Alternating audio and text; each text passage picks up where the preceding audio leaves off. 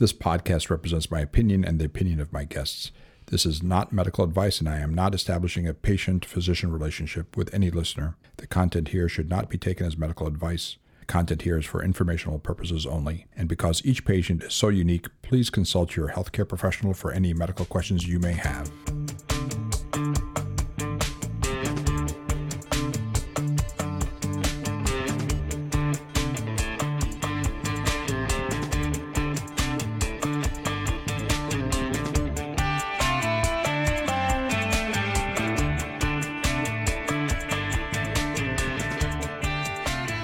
Welcome back, everyone.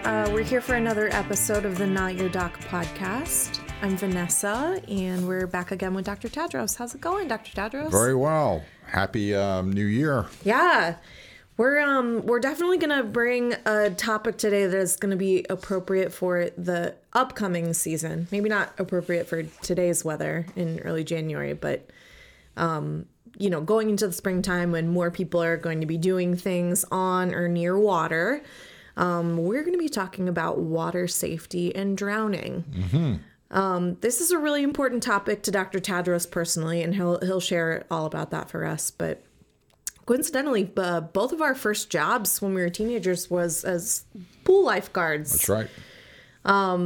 And I'm sure there are some people listening today that have been lifeguards before as well. And we certainly remember the training and, not just about, rescue and safety, but also I think that was the first time where I was really confronted with the realities of how easy it is to get in trouble around water. Mm-hmm. And I think kind of underestimating the risk in some of those situations is really what leads to a lot of danger. That's right. Because all kinds of situations that you think are pretty innocuous and low risk can be potential drowning events when you're around water. It just is how it is. And unfortunately, drownings are still a leading cause of accidental injury and death in the United States. That's right. So before we dive into this more, Dr. Tadros, can you explain to us why people in general are so prone to getting in over their heads? Pun intended, when it comes to water? Is the main issue jumping into the pool less than 30 minutes after I've eaten my sandwich? Is that the main risk? Right. Yeah. Everybody has those memories. If you're old enough that you have to wait 30 minutes before you can get back in the pool, the idea is somehow that floating around the pool or diving under water would cause you to puke.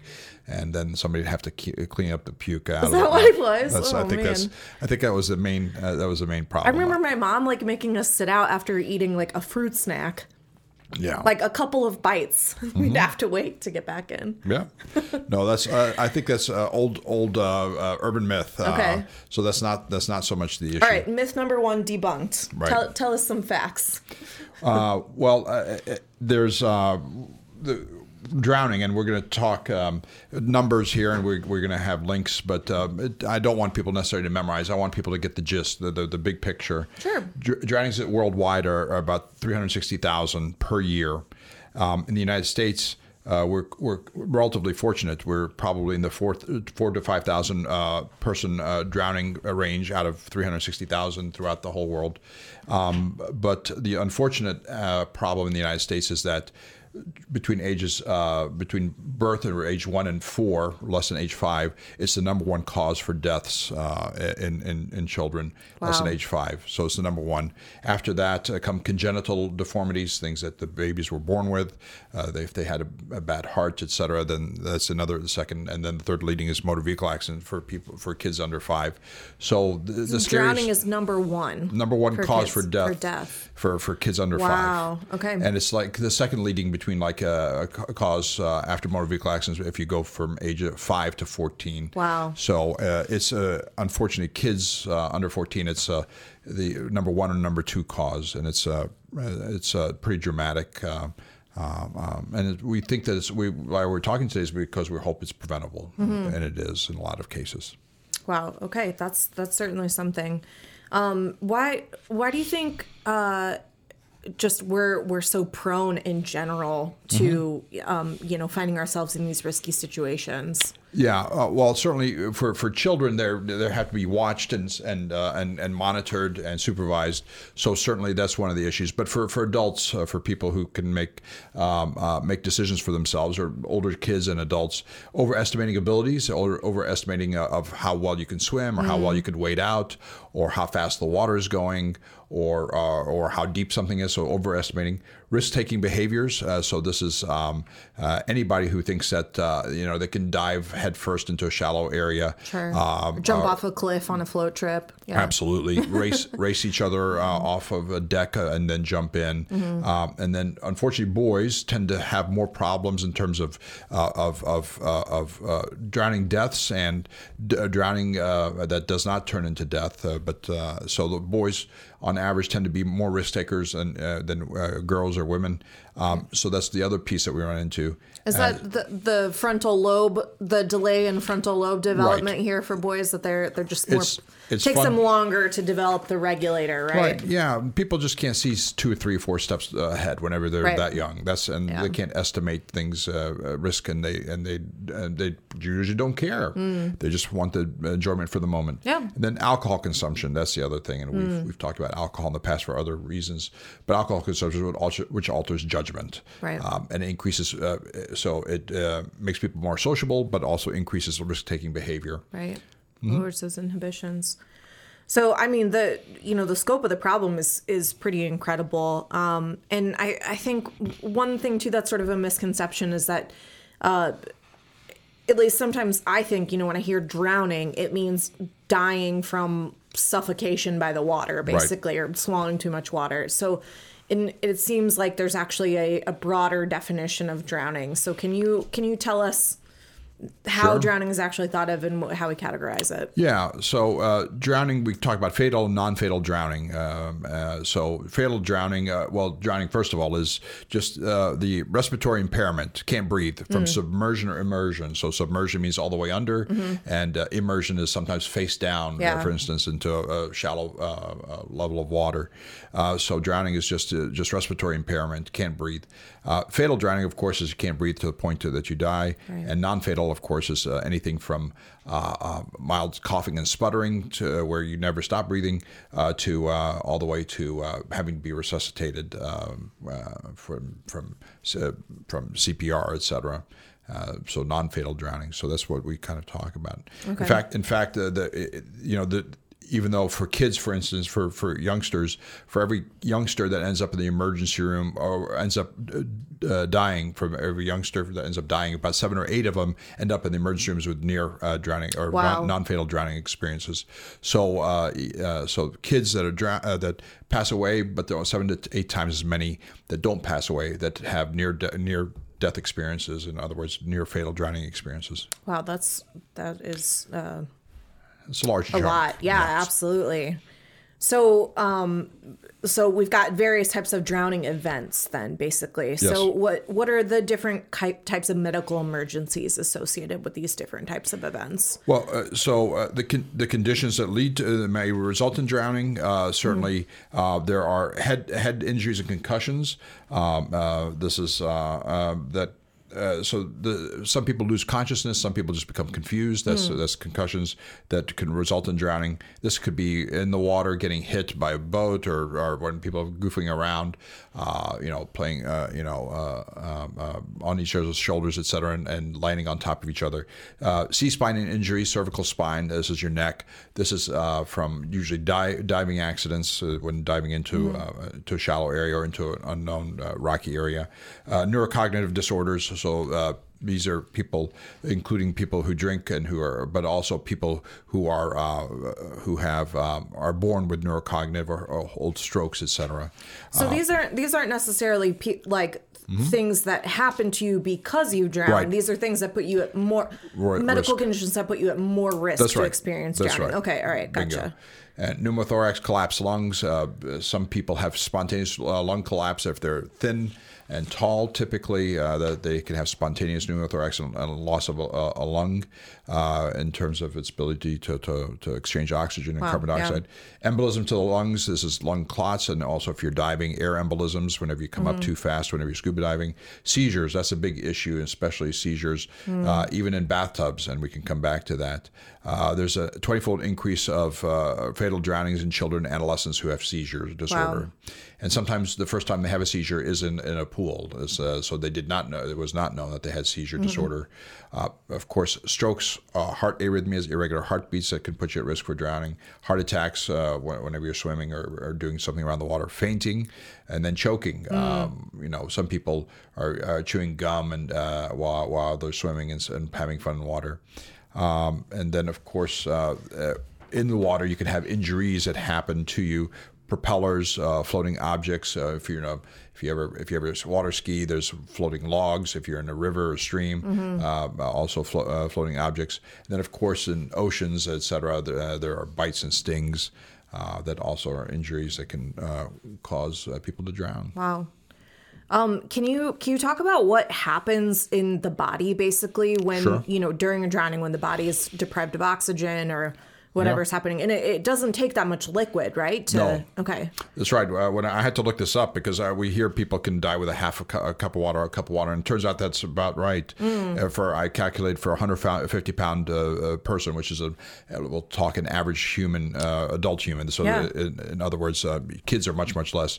It only takes maybe a shot glass and a half to 2 or 3 shot glasses to drown. So it's not, you don't need a whole ocean of water near your lungs. Yeah. So it does not take that much. So equivalent of what people would potentially put in their mouth, an adult would put in their mouth, is equivalent to if that went instead of to your stomach. You aspirated that. Wow. Yeah, okay. It went into your lungs. Yeah. That would be enough to cause disruption of your lung, your ability for your air sacs, surfactant, which is a kind of a soapy film that's inside of our lungs. That's enough water to kind of disrupt that, so that makes it enormous effort for you to open up air sacs to exchange air and oxygen, oxygen, carbon dioxide. Yeah, it doesn't take that much, and kids even less than a shot glass or a half a cup. Wow, that's intense. Okay, so can you tell us some more about like what can happen to the body in a drowning instance? So it depends on fresh water, sewage water, and salt water. Yeah. For fresh water, what oftentimes will happen if somebody is resuscitated, can breathe again. And actually, any victim that had a non-fatal drowning should probably be observed for at least 8 hours. So oftentimes in the hospital, because what happens with fresh water, you can, which is what we call hypotonic compared to your bloodstream plasma. You can suck water from your lungs into your bloodstream. What does hypotonic mean, like in relationship to the blood? How much stuff is dissolved? How much salt is typically, the word salt is used differently, is dissolved, so that you can actually draw water from your lungs into your bloodstream. It could potentially lower your serum sodium, and can cause potentially because of lack of oxygen, swelling in the brain, and so that can happen sometimes hours later. Okay. Then in salt water, it actually is oftentimes it's hypertonic compared to your bloodstream, so it can draw water out of your bloodstream, which actually can flood your lung even more. So that actually, even though you may have had a small amount of salt water, seawater, into your lungs, it actually can draw fluids out of your body into your lungs. So these people end up having late pulmonary edema. They have late fluid draw into their lungs, and they can drown later. So this is why people have to be observed. And once again, because of low oxygen, and for these people who are non-fatal drownings, you could have brain swelling, you can have confusion, you could have seizures, etc. Yeah. Wow. There are lots of complexities there. What what kinds of like life support is required in some of these various situations? Well, so initially, certainly, whenever there's a drowning victim, oftentimes just the same thing with heart attack victims, they have to receive cardiopulmonary resuscitation, CPR. So on the scene, and sometimes even out in the water, and this is people who've been trained with basic life support and advanced life support techniques, and these are actually courses that people can take, and I want people to take them, whether you hike or hunt or fish or boat or ski or anybody that around pools.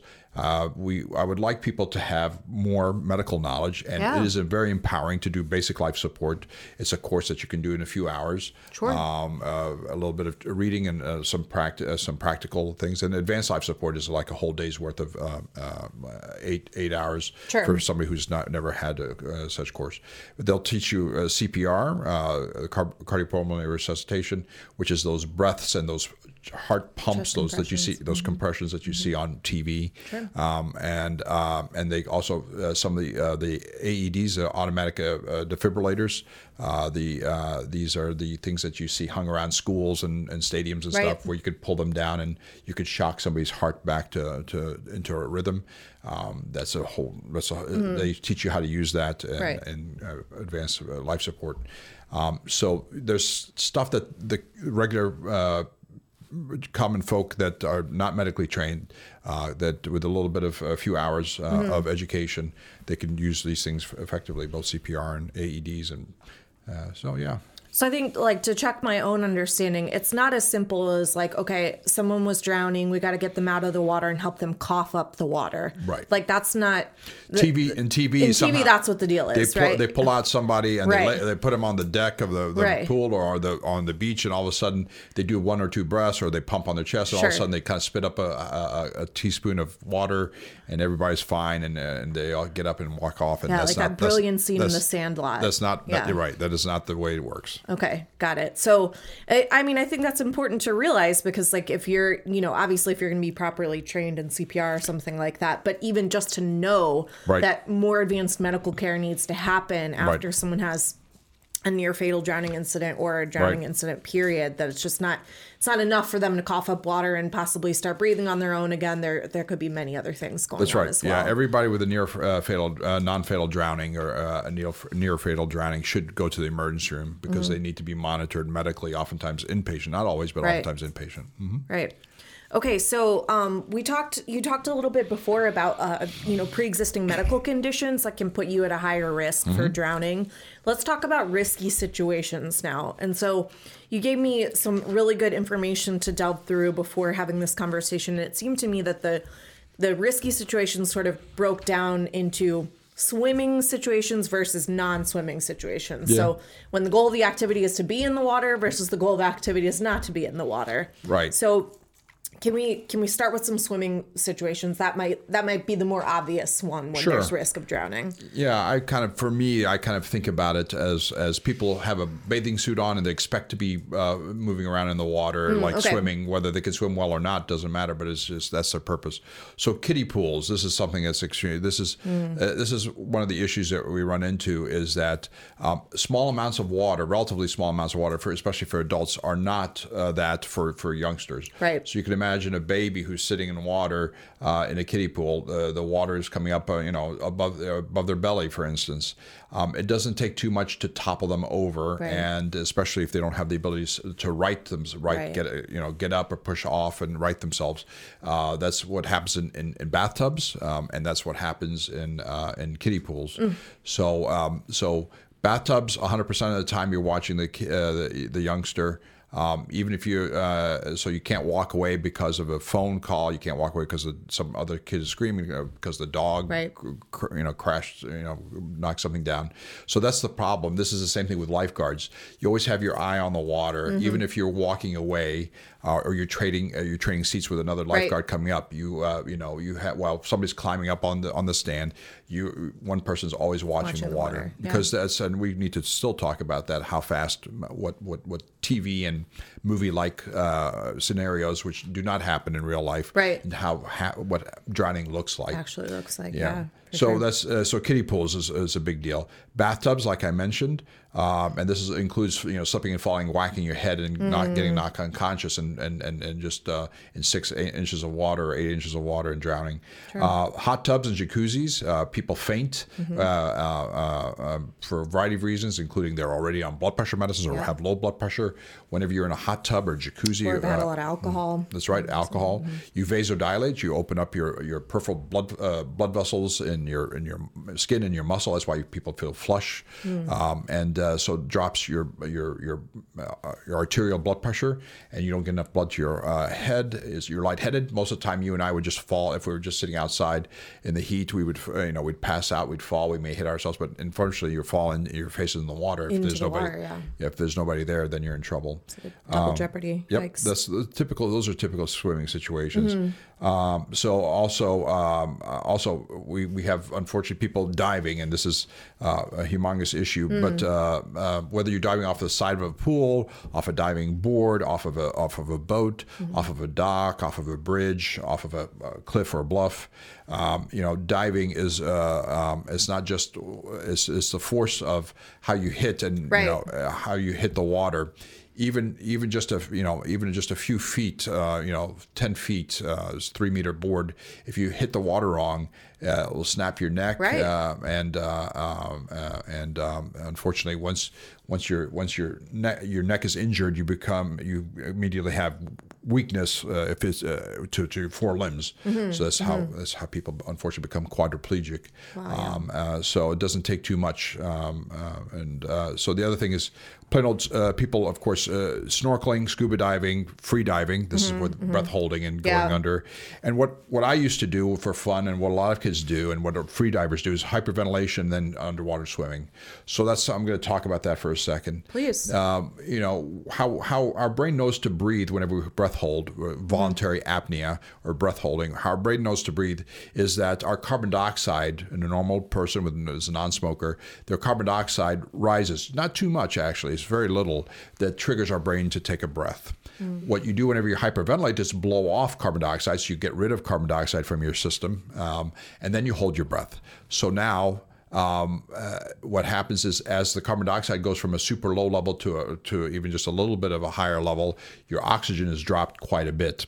So what happens, unfortunately, you don't get the urge to breathe, and you're underwater a few feet, and all of a sudden you black out. You lose consciousness, and then you automatically suck in a breath and you suck in water. Wow. So you're a few feet underwater, you've hyperventilated because you're going to want to swim a long way underwater and beat your brother or your sister or your dad or your mom or your friend, and you black out underwater. And unfortunately, professionals do this, and they can black out also, but they have safety swimmers, safety divers with them. And they do this professionally. But the rest of us who do it for fun, it's not like we get an urge to breathe. It's we black out, and our body automatically turns on our urge to breathe, and we suck in water. And like I mentioned, it just takes a mouthful of water to be sucked into your lungs to drown. Yeah, that's crazy. I mean, I think it's important too to note that, like, anything beyond like basic snorkeling with a mask in a very like controlled area, right, this all requires like advanced training, like days and weeks of advanced training to do safely. And even still, it's always done in partners and with safety equipment to make sure. If you just breath hold, if you normally breath hold without hyperventilating, so you've just normally breath hold and swim underwater, that's not the issue. Right. Your carbon dioxide starts at a normal level or will rise. You'll feel the urge to breathe, and you'll squint to the surface and take a breath. It's whenever you hyperventilate and then swim underwater, that's when we're in real trouble. Wow. And there's no warning. That's the problem. You don't have a warning.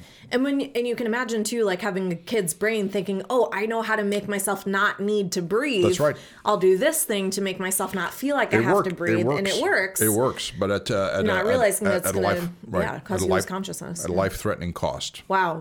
And this is what happens, by the way, when people are swimming under docks, whenever they're racing in a lake or a pool, at a lake or the ocean, and it's murky water, and then you can't see them. Whenever they black out, they don't pop up. It's not like they float to the surface. Yeah, it's not unlike movies. Yeah, that was some of the scariest stuff for me. Was lifeguarding at a camp in a lake with a murky bottom. Oh my gosh, I never wanted to do that again. Yep. I wanted to say one more thing about diving, and I think that you pointed out a really important point, which is that the main risk that we're worried about is not about you hitting your head on the bottom. It's much riskier for the way your head hits the water, right, which can be like hitting concrete if it's, at just the wrong angle. Right. And then losing your ability to get back out from under the water. As a guy who did hit his head on the bottom as a lifeguard, okay, doing a speed dive like you're doing for a race off of a side. I've done it thousands of times. Yeah. It was a 3 foot. It's a 3 foot side. I did whack and it felt like an explosion in my head. Wow. That's what it felt like. Fortunately, I snapped my neck back, but I had no loss of consciousness, etc. But as somebody and I didn't slip and fall. I wasn't drinking, etc. I was a lifeguard at 16, and so it happens even to the best of us. Yeah. So that's the first thing. But what you're describing is exactly what happens whenever people go visit Mexico. Yeah. And it's the most insane stuff I've ever seen. Yeah. Drinking and then climbing up to cliffs and then a lot of these people don't try to do head first, obviously, but even whenever they go feet first, it is every one of them kind of popped up grabbing their back and stuff like that. Absolutely. It's unbelievable. Yeah, it's not jumping off of 20 or 30 and 40 foot, and a lot of bridges are like that into rivers and stuff. There's even if you don't drown, there's significant potential musculoskeletal injury and central nervous system injury. I think it's very generous of you to say that this is what people want to do when they go to Mexico, because I think this is what St. Louis Hoosiers want to do when they go to the Black River. More likely than we've been drinking all day on the Huza. Yeah. And we go down and, oh my gosh, I've seen that so many times. People climbing up slippery logs and trees to get to the highest point and jump off from there. And so often on those slippery surfaces too, they'll jump off intending to go feet first, but their feet will slip out from under them and they'll end up landing on their back or going head first. Right. That's right. Plus the alcohol, it's just so dangerous. But it's true. Falls from any significant distance, the water feels like concrete. That's correct, and that's people think that water will move out of the way. It will not. It's an incompressible. It's an incompressible liquid. Yep. Okay, so let's move on to some non-swimming situations. So you're not wearing a bathing suit. The intention is not to be in the water during these circumstances, or at least not swimming and diving. Right, exactly. So people who've become unconscious or head injury and then fall into the water. So it doesn't happen in the water, but they fall into the water if they're working on the shores or the docks, etc. Friends pushing you or falling in from shore, cliffs, docks, bridges. Boats, including cruise lines, and people forget there's a number of people throughout the world that fall off of, believe it or not, these mega cruise line ships.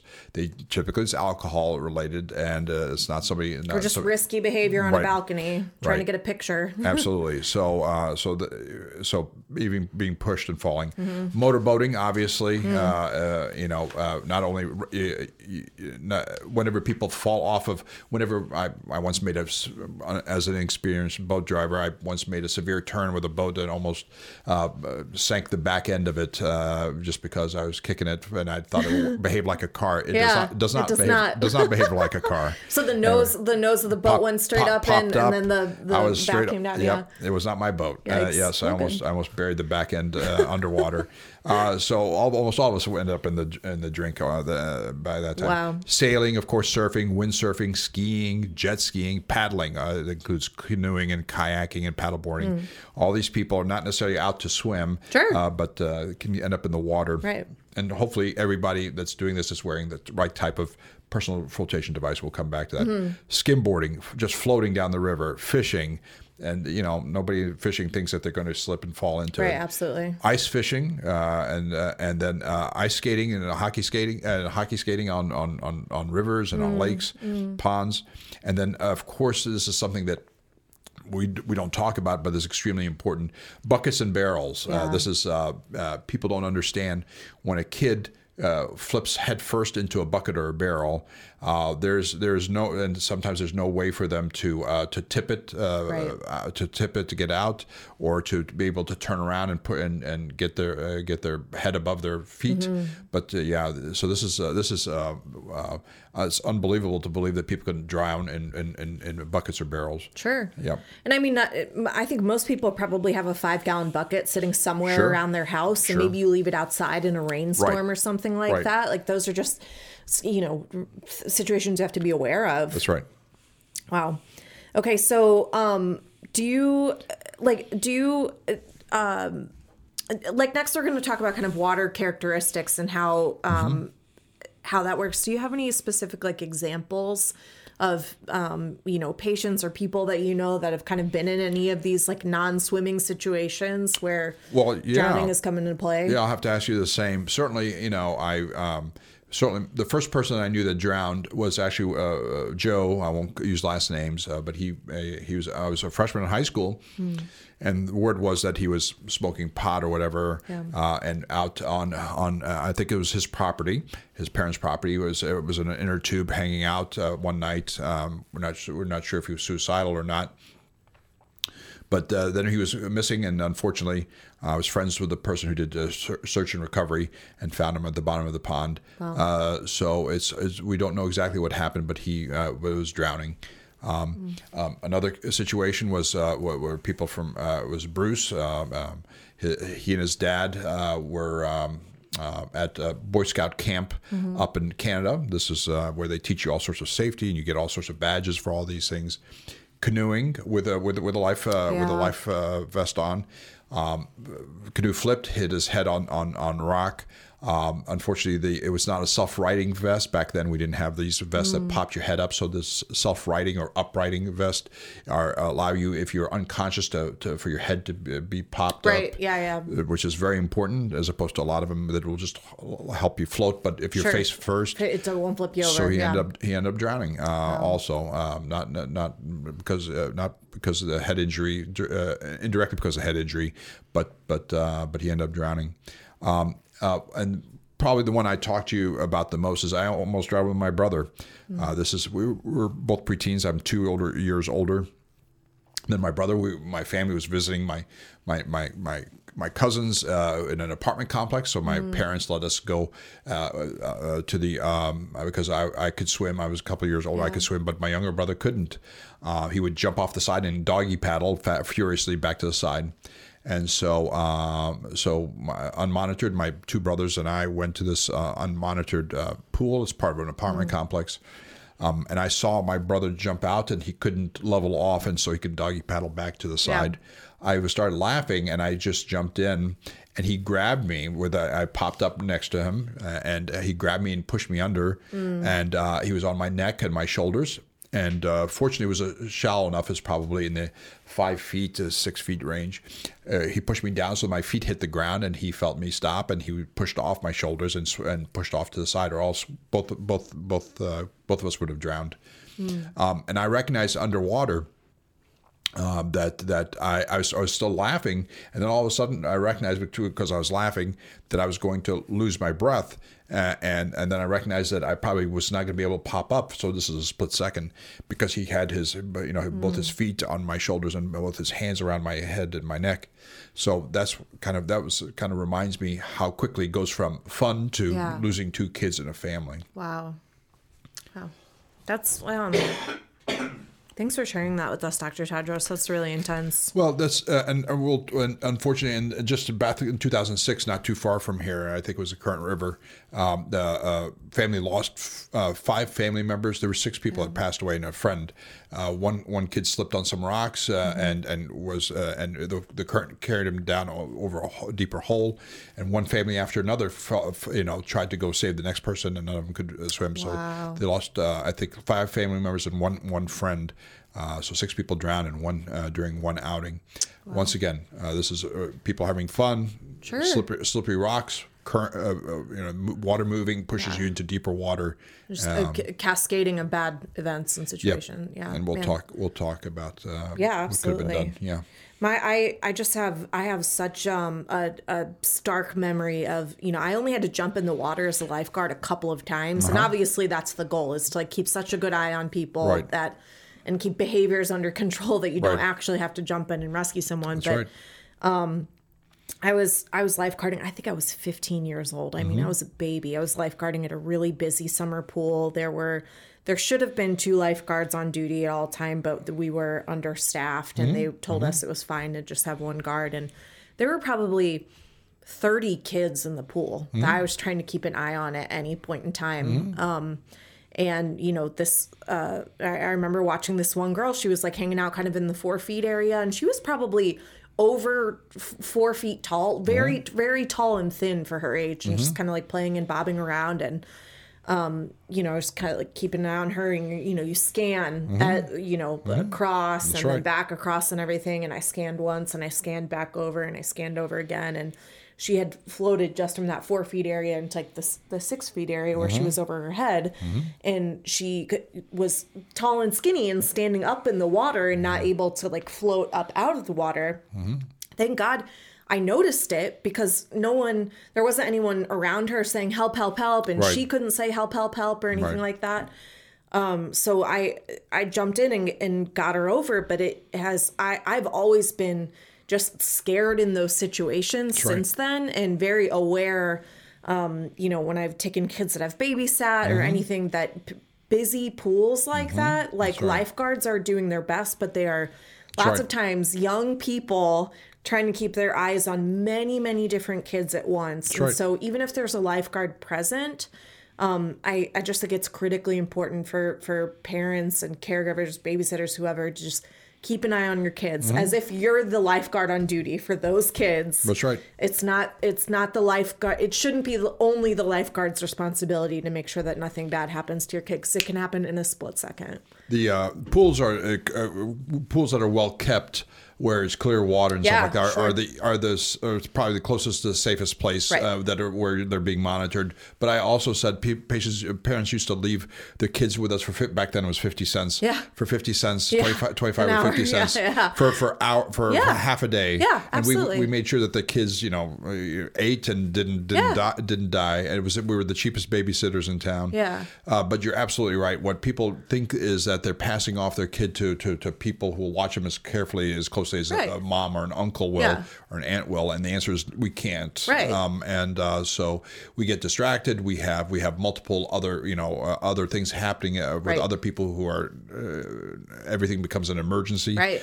So I agree with you. That's one of the things I always want people to know, is that what you and I talk about is head on a swivel, and that you're always watching the water, and you're always whether it's the bottom, and you're anticipating. You look at people's eyes. Yes, exactly. When you catch people's eyes, the panic is an extremely important sign that you don't have to wait any longer. You should take action. Yep. Yeah. For sure.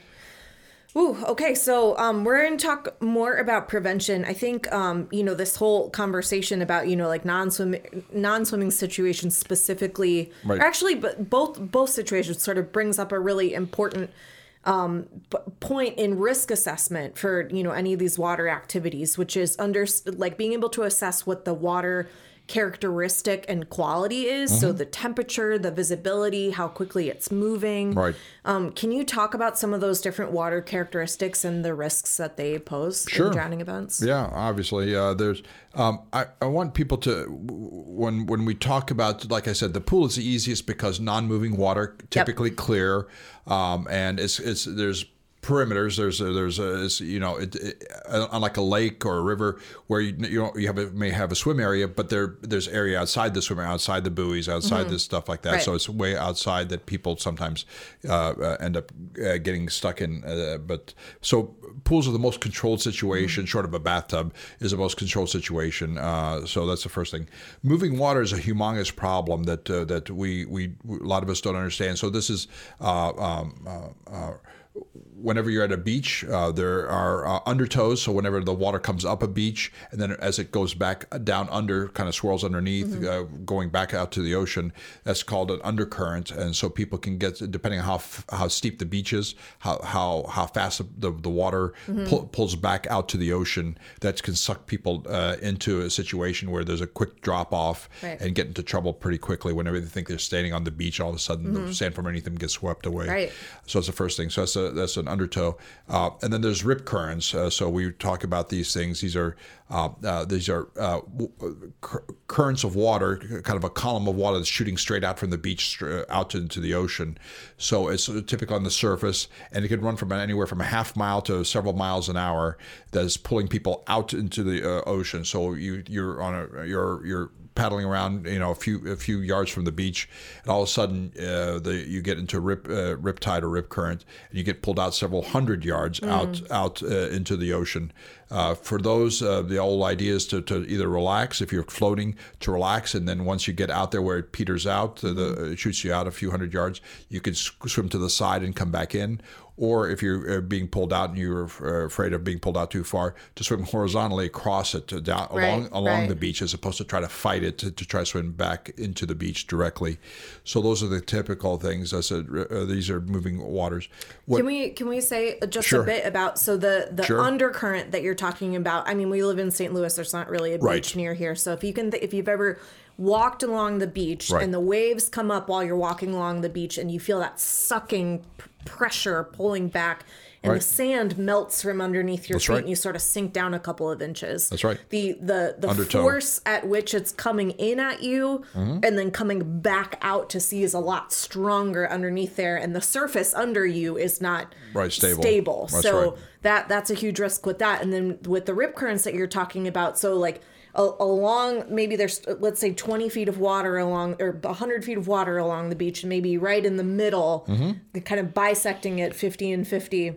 Right. There's this current along the top that is sort of like pulling much, much harder along the top and can pull you straight out to sea that way. That's correct. So instead of trying to swim desperately back towards shore, you're saying you either swim to the right or to the left to get out of that column of water. That's right. Or to just relax until it takes you to where you're going, and then you can swim to the side of it again, and then get back in. People don't understand. You and I walk, if we're doing a slow, lazy walk about 2 miles an hour, a fast walk about 3 miles an hour. Currents and rip tides and currents in rivers are sometimes multiple miles an hour. So that even if you're an Olympic swimmer, an Olympic swimmer, the fastest Olympic swimmer is probably 5 miles an hour. Right. So that's a little bit of a we're just no match. We're no match. We're no match. We're no match to anything that's the average person cannot swim even close to 5 miles an hour. Right. So, and if they could, they would do it for a few yards only. So the quickie answer is that you can't fight these currents. So this is whether it's a river or whether it's a rip tide. Sure. So this is the problem we run into. Floodwaters. Right. That's another big thing. Things are not like they seem. TV drowning and TV things do not look like that in real life. So I want people to understand, people are not yelling help, help, help as they flop around. Right. They get a gulp of water and they're under, and no bubbles, no nothing. Right. Especially if there's moving water, they disappear. And literally that's how fast it can happen. They get hit by a log, or they step into a hole if they're wading in a river or a creek. They step into a deep hole. It does not take anything for somebody to kind of go under, and you won't see them, and they won't be at the location where you last saw them because the water's moving underneath. Right. So if you're in a stream or a river or something, fast moving currents and waters can still be an issue just as much as if you're at the beach. Yeah, very much so. It's unbelievable how fast and this even happens in floods with cars. Yeah, talk about that. Literally 6 inches, which is oftentimes not even up to the middle of your tire. Yeah. 6 inches is enough to sometimes stall your car and make it not have any traction. A foot, which is up to probably 3/4 of your tire, not even half. If it's an SUV or a big truck, it's not even up there. Is enough to float your car, your truck. Wow. So carry it away. Yeah. So it doesn't take that much, and so this is why whenever people are trying to cross a fast-moving flooded area. It does not have to be up to the door, etc. It could be just 6 inches to a foot, and that's enough to this is when you get swept away while you're still trying to cross a flooded area, a flooded road. So it's really more a function of the movement of the water than it is necessarily the depth of the water. Yeah, the buoyancy is unbelievable. Yeah, the buoyancy is very impressive. You'd like to think it's all steel and metal, and surely, and the answer is it's there's enough surface area to turn it into a boat right away. Yeah. Yeah. That's right. There's enough force pushing against the tires and other parts of the car that you'll lose traction, and therefore when you lose traction, it doesn't matter how fast your car spin, you spin your wheels, and of course you can flood your car also where the engine stops, but then you're in trouble. Then Yeah, the debris that's floating, you become also floating debris yourself. Yeah. Wow, that's crazy. All right, what other water characteristics are we looking out for? I know murky waters, cold water. There's kind of some special things to think about there. Right. So murky water, unfortunately, is churned, whether it's ocean or lake or pond. Almost everything's murky compared to a clear pool. In fact, as you know, if you take just tap water and fill up a pool without treating it, it's murky. So you have to have stuff settled, and you have to have it filtered and stuff before it becomes clear enough that you can see 3 and 5 and 10 feet under. So even tap water in big volumes is actually murky. So that's the next thing. Ice, cold water is a very special problem. So a variety of things. If you accidentally fall through the ice or into a frozen river or lake, what happens oftentimes is that it takes your breath away, and your muscles seize up. Your muscles won't want to move. So that's part of the problem we run into. And then as soon as you're drowning, what happens is if people can recover, the problem is that now you're hypothermic. So they may start CPR, they may start mouth-to-mouth resuscitation, CPR, but you actually, by the time that the emergency room, they have to actually warm up the body while they're still doing CPR, while they're still doing all these things. They have to warm up the body, a couple of special ways to do it. And the typical core temperature is 37 degrees, 98.6 degrees Fahrenheit, about 37 degrees Celsius centigrade is your core temperature. And so some of these people get 33 degrees Celsius or below. So you actually have to warm up the body while you're still doing CPR, while you're still shocking the heart. In a very controlled way, very too, controlled way, yeah. right? Before you can say that somebody is deceased. Wow. Because it turns out that the cold preserves brain and activity in other organs. So you have to actually warm up the person, and while you're still doing all these things. So it's much more elaborate, and it takes longer time to warm up the person, make sure that they're warm enough before you call them deceased. And so it's very special. And so this is why I have whenever people walk across frozen rivers, they play the ice skate, etc. So it's hard, as you can imagine, when somebody goes through the ice. Oftentimes they will move as soon as they go through the ice. They move from away from the hole. Yes, and yeah. so if there's moving water underneath, you're not in a pond or something. Right. I mean, it'll carry you away, and there's no even opening to the surface. That's right. So it's a humongous problem. Oftentimes there's some air traps. The water levels dropped, and so there's a gap of air between the ice and the water, so you can pop your head up and breathe. But it's scary stuff. Oh my whenever gosh, it happens. that sounds just terrifying. Right. Wow. Yeah. It's very hard rescues to achieve also. Absolutely. Okay, well, we've kind of talked through all the worst case scenarios and all the dangers and all the reasons why you should never even get in the shower again. But let's at least the bath. At least the bath. Okay. So now let's end with some empowerment. We always try to end our talks this way too. So what can we do? What are the right things to do to prevent these situations and to help ourselves or someone else if we find someone in a dangerous drowning event? Don't use floaties as personal flotation devices. These are fun things that these little angel wings or whatever you put on little kids' arms. Yeah. If you're using them, be around because if one of them pops off, it's not going to be enough for the kid the child or youngster to be able to float by themselves.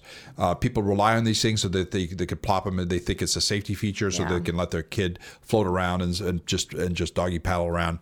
But you still have to be there. If you use them, I'm not saying not to use them, but you have to be there. And the kids need to know that if they're using them, that an adult has to be there. It's not enough that they can get in the water and just. Now, the next thing is, of course, for all adults to use personal flotation devices that are appropriate, that are sized correctly, that are appropriate. The ones that also that keep your head upright and out of water if you're unconscious. So that's the next thing. Even if you plan to be in a canoe or a boat or a paddle board where you have no intention, it's a non-swimming situation, or so you intend it to be. Right. having that personal flotation device on can easily mean the difference between life and death if something That's right. goes awry. You're on the water. That's correct.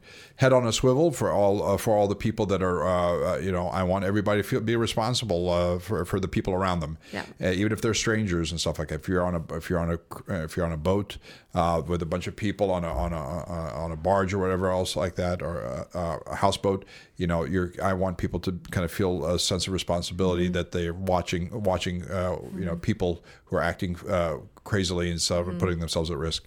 Buddy up, certainly whenever people are swimming or snorkeling or scuba diving, buddy up so somebody always knows where you are and know where your buddy is at all times. It's not enough it's not be buddies and then somebody part ways. Lifeguards are important whenever you can find them. Oftentimes lifeguards, especially in big situations like lakes and oceans, oh my goodness. They will not be the ones to see the person drowning. No. Somebody has to bring it to their attention. Absolutely. So that's the other thing, is to make sure you have lifeguards and also use your lifeguards.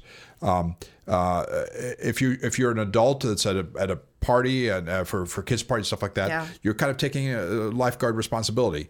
So the kids may be having a good time, you may be having drinks, but the end result is you have the equivalent of a professional lifeguard responsibility for those kids.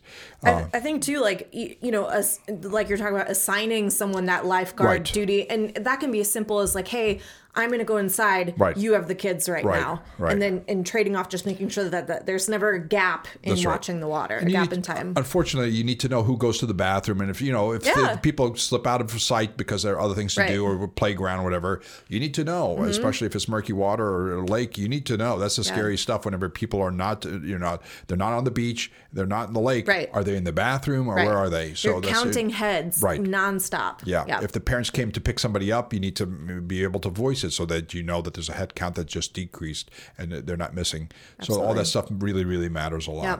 Panic is a problem. Panic comes from being unprepared. That's both the swimmers that don't know how to swim and the people who are supposed to be watching them that don't know what tools they have, and the 911, because a lot of people who have telephones, cell phones, the 911 does not know where you are.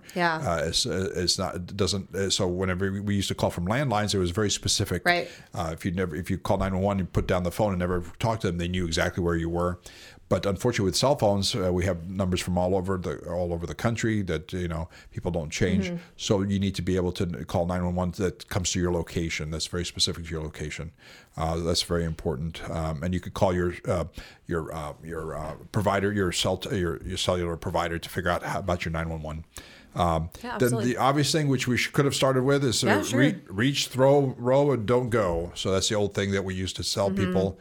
So it's whenever somebody's drowning that's near within a few feet of the shore, you could reach out, you could throw out, you could reach out with a stick, you could reach out with your beach towel and stuff like that. You stay safe, but you throw them something that floats, whether it's a cooler or a life preserver and stuff like that. Row out if you're in a boat and it's a boating situation, you could row a motor out. Don't run over people, but don't go yourself. This is what happens. Unfortunately, we want to prevent, and if it's not prevention, then something does happen. You want to reach, throw, and row, but don't go. But do call for help. Right, absolutely. You need to be able to have, and it's always important to assign people. Right, exactly. So point to somebody and say call 911. Because if you say call 911 to 30 people, nobody's going to feel responsible. Exactly. So that was always a huge part of that emergency response That's system at training as a lifeguard. That's right. You're taking care of the immediate situation. You're saying you go call 911. That's right. That's very critically important. Yeah, and so like I said, any place there's water, buckets of water to bathtubs to oceans is a potential for people to drown. Right. And of course, the point of us talking about this is not to scare people and deter people from enjoying the water, being around water. Not. It's just about awareness. If you find yourself in a situation where you're assuming nothing bad can happen and you're coming to the conclusion that there's no risk there, that's right. You're not going to be expecting it and you won't be prepared when it happens. That's right. So, and by the way, I tell people, if somebody's missing, while you're having somebody check the bathrooms or check if they went home or whatever else like that, somebody needs to be looking at the water immediately. It's not enough to go check for 5 or 10 or 15 minutes and then decide to go look at the water. Right. So, and kids, they've actually done studies about about fencing that is around the whole house and the yard and the pool. So the fencing is versus fencing that's specifically around the pool. Yep. And there's something like an 84% decreased risk of drownings if you have a fence that's specific to the pool versus just a fence that's around the whole yard and the whole house. So you need to maintain the fence, make sure the doors latch automatically, the doors close and latch behind, because that's all. I think throughout the United States, the rule is that you have to have swimming pools fenced off on all four sides. And so it's also, and you need to be aware that kids, because they felt comfortable because they were with you and they did use floaties, they'll want to, they're curious and they don't understand risk, and so they will want. These are toddlers. They'll want to be back in the water. No matter who, if anybody's watching it's fun or not. And it feels good, and they're not long-term thinkers. That's right. So that's right. Thank you. Absolutely. All right, this is great. We're going to be posting some more information and resources in the description for this podcast. Again, reach, throw, road, don't go. That's from the Red Cross. We'll post some stuff from the CDC as well. This is, I feel like, more prepared to be a parent and also to, enjoy water this spring. That's right. Tadros. Yeah, it'll be. Thanks so much. Yeah, everybody should become a lifeguard at least for a summer. Yeah, it's a good experience. At least it'll teach you responsibility and how to clean up a really disgusting bathroom every now and then. Use a hose. Life skills, yeah, definitely. All right, we thank you so much for listening to us. Again, if you want to give us any feedback, shoot us an email at notyourdocpod@gmail.com. You can find us on Facebook, follow us on YouTube. We've got a great season coming up for you, and we're excited to be here. Yep. Thanks, Dr. Tadros. Thank you. Happy New Year.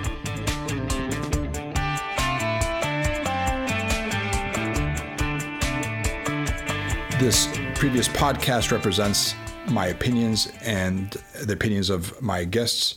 This is not medical advice, and I'm not establishing a physician-patient relationship with any listener. The content here should not be taken as medical advice. The content here is for informational purposes only, and because each patient is so unique, please consult your healthcare professional for any medical questions that you may have.